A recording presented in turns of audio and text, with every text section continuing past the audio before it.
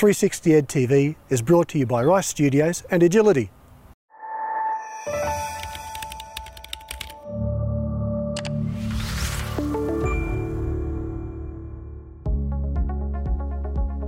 The EduGrowth Accelerator program doesn't just look at really educationally focused solutions.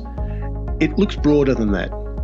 And we found a really quite beautiful, artistically, aesthetically gorgeous piece of work from Ria Chan.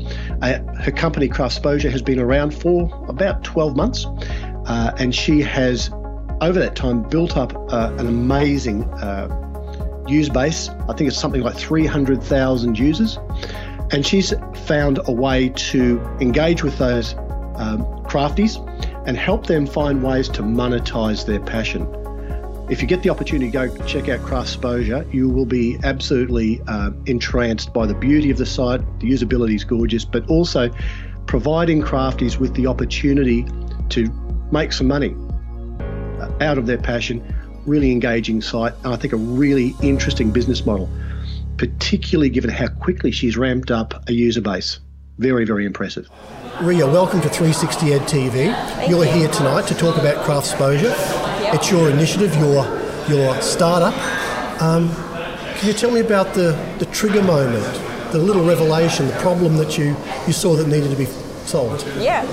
So I started Craftsposure probably about 2 years ago. Mm-hmm. At the time I was freelancing. I was a graphic designer and a digital marketer, and I had quite a lot of these little side businesses on Etsy. So I was selling like design templates on there, and I was doing that for about a year. And through that experience I actually met a lot of people in the Etsy and the handmade community.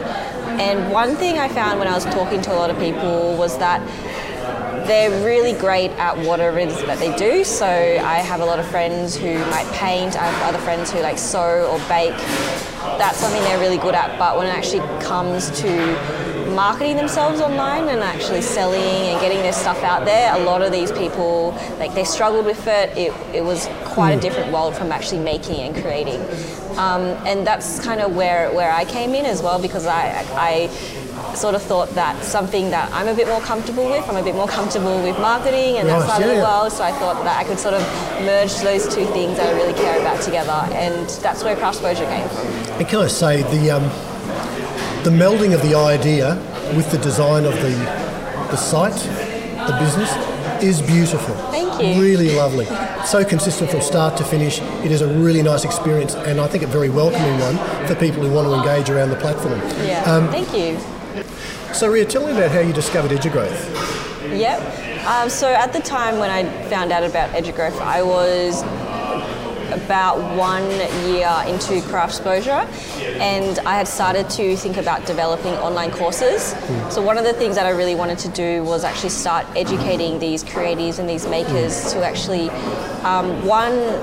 make it so it's easy for them, like that they can pick up these digital marketing skills, whether it's social media, photography, building a website. So it's just really easy for them, that they're not scared about doing it, but also giving them something that's relevant to them, that's really speaks to them as creatives as well. Mm-hmm. And that's how I came across EduGrowth, because I really wanted to go more into this educational direction, and that's something that I didn't really have experience in when I started. So I found out about it through Facebook, and I did an application, and a couple of months later started the program. So it's interesting you say that. I remember doing some work with some of the larger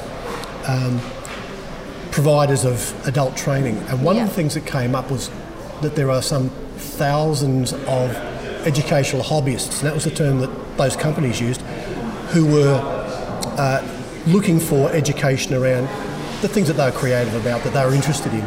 Yeah. But what you're offering here is an opportunity for those hobbyists to build a business. Yes. Do you think there's a real market for that? Yeah, so if you look at a company like Etsy, they now have over 1.7 million sellers on their platform. So these are people who have a hobby, something that they love to do, and they've decided that they want to start selling it and getting it out there on a platform, and something like Etsy is just really easy just to put their work up there. And nowadays it's like with social media as well, it's easier to put yourself in front of people, but there's also more competition as well. Yes. So people are like struggling to get that exposure, struggling to get that traffic, and people actually seeing their work. And maximise the impact when you do get that hit. Yeah. Like some of these makers, they make the most beautiful items. They everything's handmade.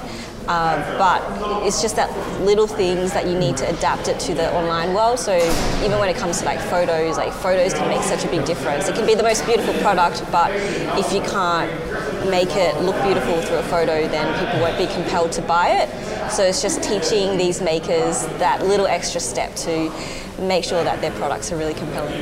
Well, Rigo, I'm really looking forward to your session. You're on a little bit. So good luck tonight. Thank you. And thank you for joining us. Yeah, thank you so much.